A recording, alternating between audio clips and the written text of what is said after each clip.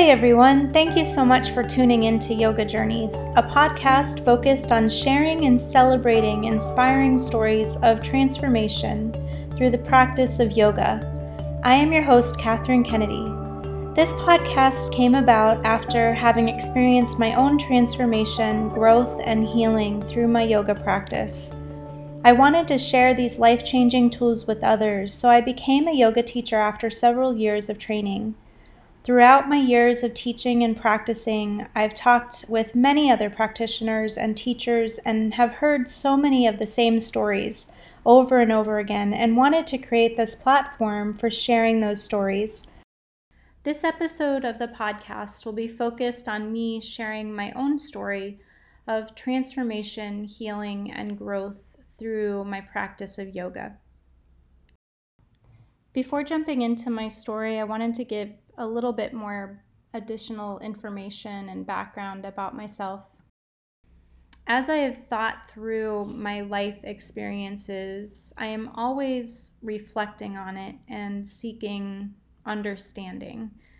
I think that's maybe part of why I became a qualitative researcher, because I truly enjoy exploring the understanding that is a lived experience. And I believe that's another reason why I started this podcast series in the first place, because I love giving others a platform for reflection, for authentic introspection, and for exploring their own lived experiences in meaningful ways.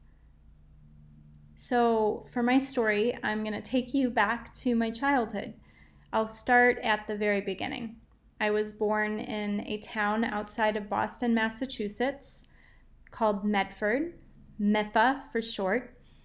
I was the last of 7 kids to my mom, Patricia, who I call Patsy Girl, even though it drives her absolutely nuts, and my dad, Bob. My 4 brothers and 2 sisters are all older than me, and they range in age from 9 years to 21 years older than myself. So by the time I came around, there were only 2 siblings left in the house. When I was 6 years old, my dad's mom passed away. She unfortunately was suffering from Alzheimer's. And a short time later, my dad suffered a nervous breakdown and was taken into the Veterans Hospital.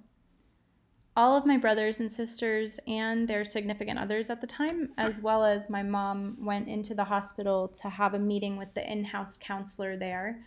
And I was too young to be in the room with everyone, so I stayed outside with one of my siblings' significant others. From what I would hear at a later time in my life, the Veterans Hospital counselor explained to my family that my dad was bipolar and that he needed to take medication in order to regulate his chemical imbalance. At that time, which would have been in the early 80s, as most or all of us know, counseling and mental health were not high priorities for people, and both counseling and mental health had negative stigmas attached to them. So my dad opted to not do either of them. Instead, he decided he was going to retire early from truck driving and head to Florida so that he didn't have to, from what I've learned over the years, be subjected to the constant pressure from both our family and from health professionals that he should take medication and, in his own words, see a shrink. So he took my mom and I down to Florida. At the time I was 8 years old. The first year of school, when I was down there, I acted out by doing extremely poorly because I just didn't want to be there. I was away from friends and family, and unbeknownst to me, had already suppressed so much of what had happened prior to what I could remember. But I'll talk a little bit more about that later. My mom got me involved in swimming and running in order to try to help me acclimate to the new space, and that really helped. And I spent most of my days in team sports and kept busy with school as well. In my early teens, I had this recurring nightmare that I couldn't explain, and it caused me to be extremely overprotective of my mom.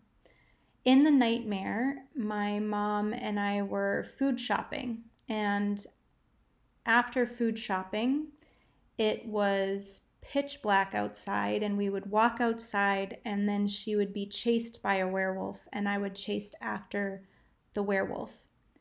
Because of this nightmare, I would wake up in the middle of the night and go to my parents' bedroom to check and see if my mom was still breathing. As you can imagine, as any mother would, my mom was pretty freaked out by my behavior and decided to take me to a therapist who used art therapy to help me understand what was happening.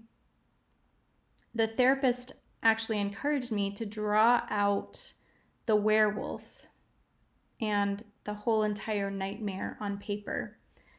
And after having drawn it out during one of my visits, the therapist let me know that she herself wouldn't be able to sleep either if she had seen the werewolf in her own dreams, which made me feel a lot better. Once I drew the werewolf, it no longer visited me in my dreams, for which I was grateful. Over the next few years, my life was filled with more swimming and more running and more school.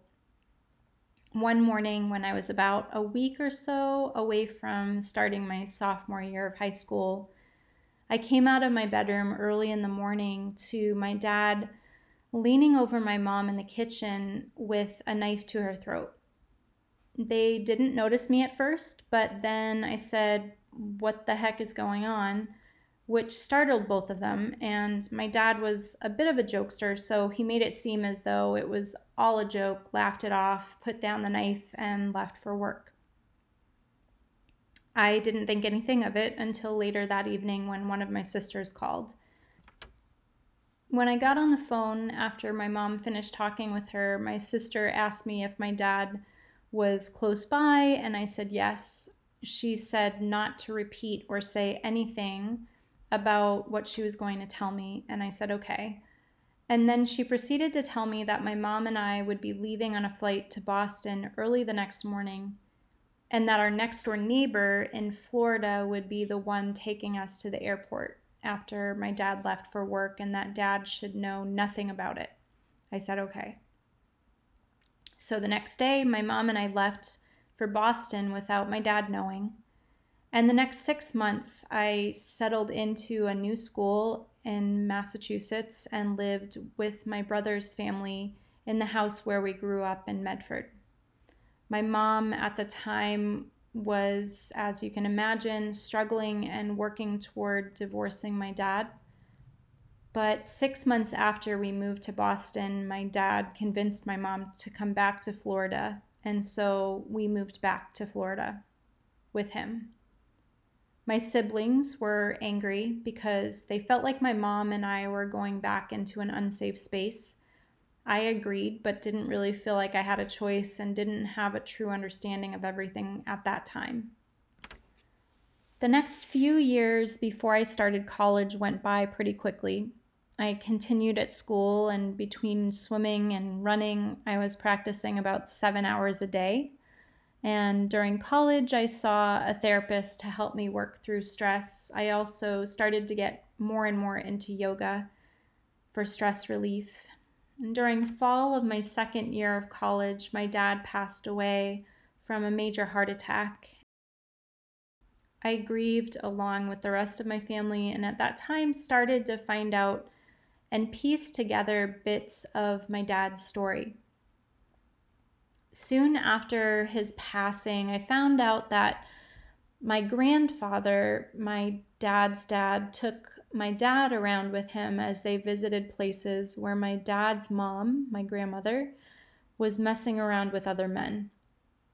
I couldn't believe the amount of trauma my dad had been through at such a young age. I also found out that my grandmother, my dad's mom, when she came to live with us in Boston, used to meet my dad at the door when he came home from work. He was a truck driver, and tell him that my mom was sleeping around with other men.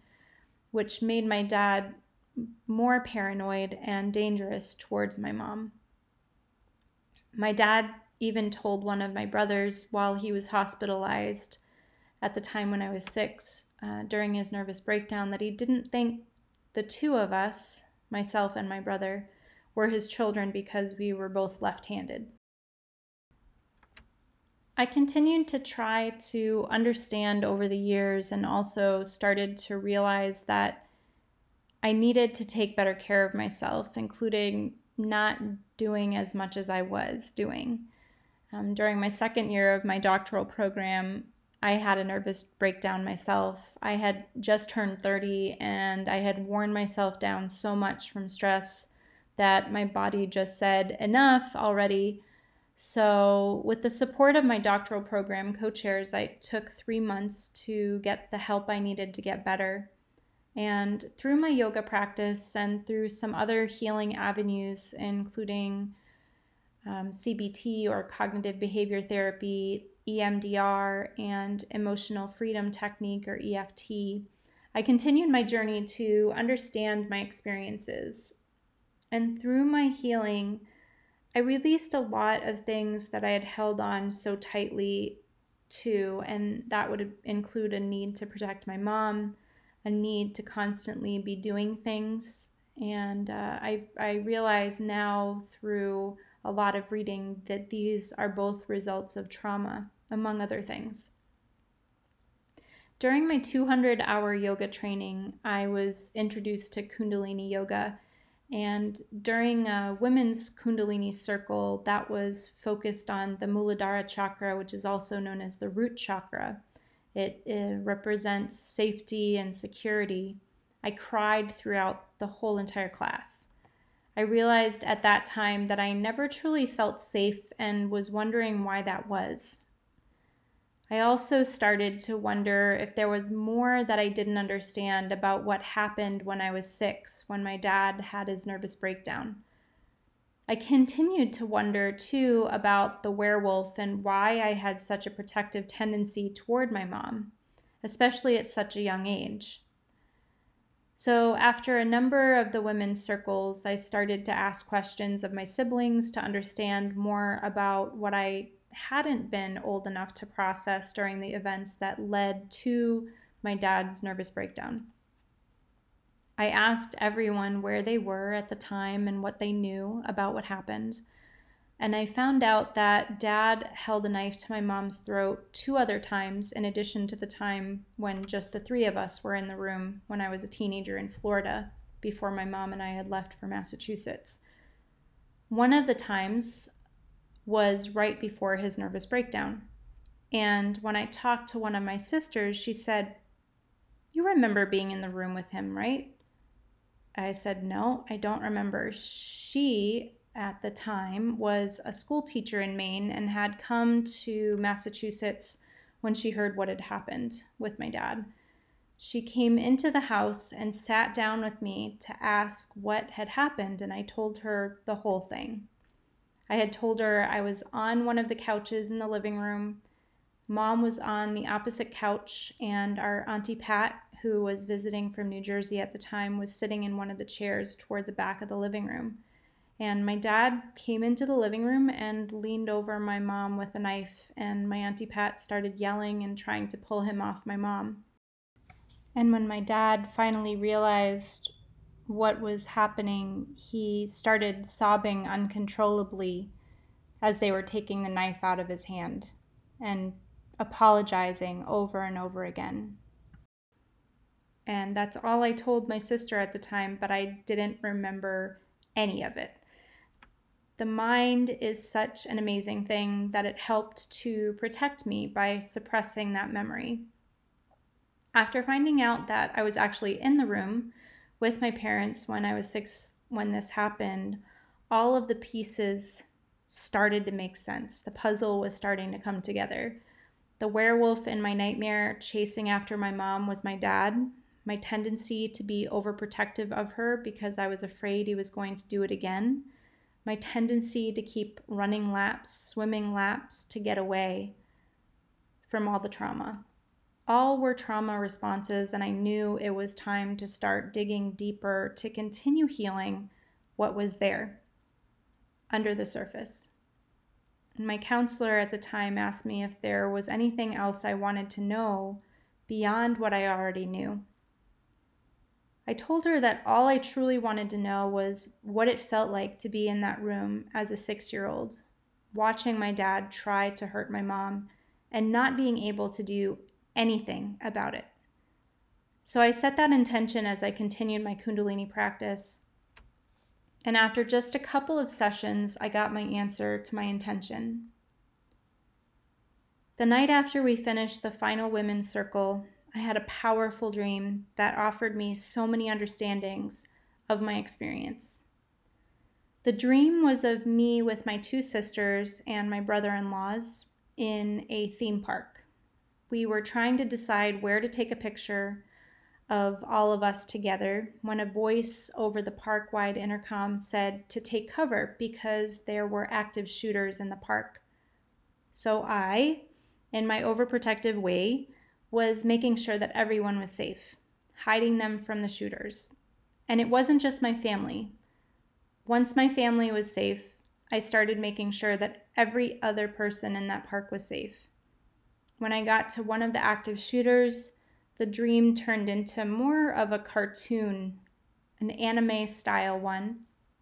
And in that cartoon, the active shooter had what looked like a Japanese woman in a headlock with a gun pointed to her head.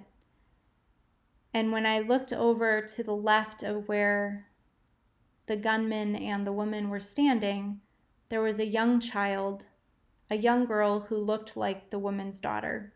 And in true anime style, there were giant tears coming out of this young girl's eyes. They were larger than life tears, spouting from the girl's eyes, dropping into these giant puddles, splashing up into the air.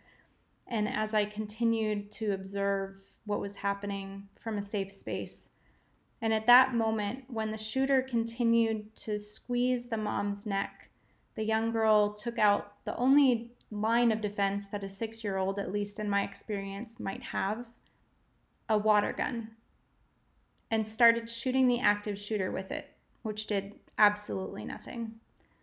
And at that moment, I woke up. When I woke up, I cried happy tears.